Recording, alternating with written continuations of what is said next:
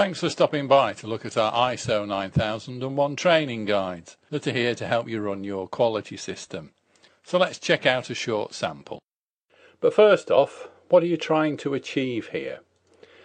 Well, obviously you need to satisfy a requirement of the standard. I mean, that is stating the obvious.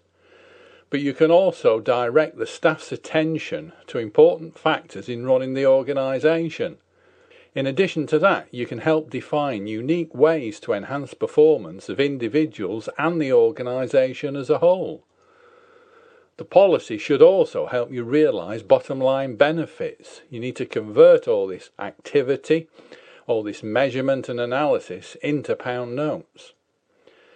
And I'm sure you want to maintain the ongoing business relationship with your customers, because if they see you're developing and improving, that gives them even more confidence and a willingness to place orders with you. Okay, well that's an excerpt from one of my training guides, and the full series is available from the VIP area of my website, ISO9001trainingguides.com.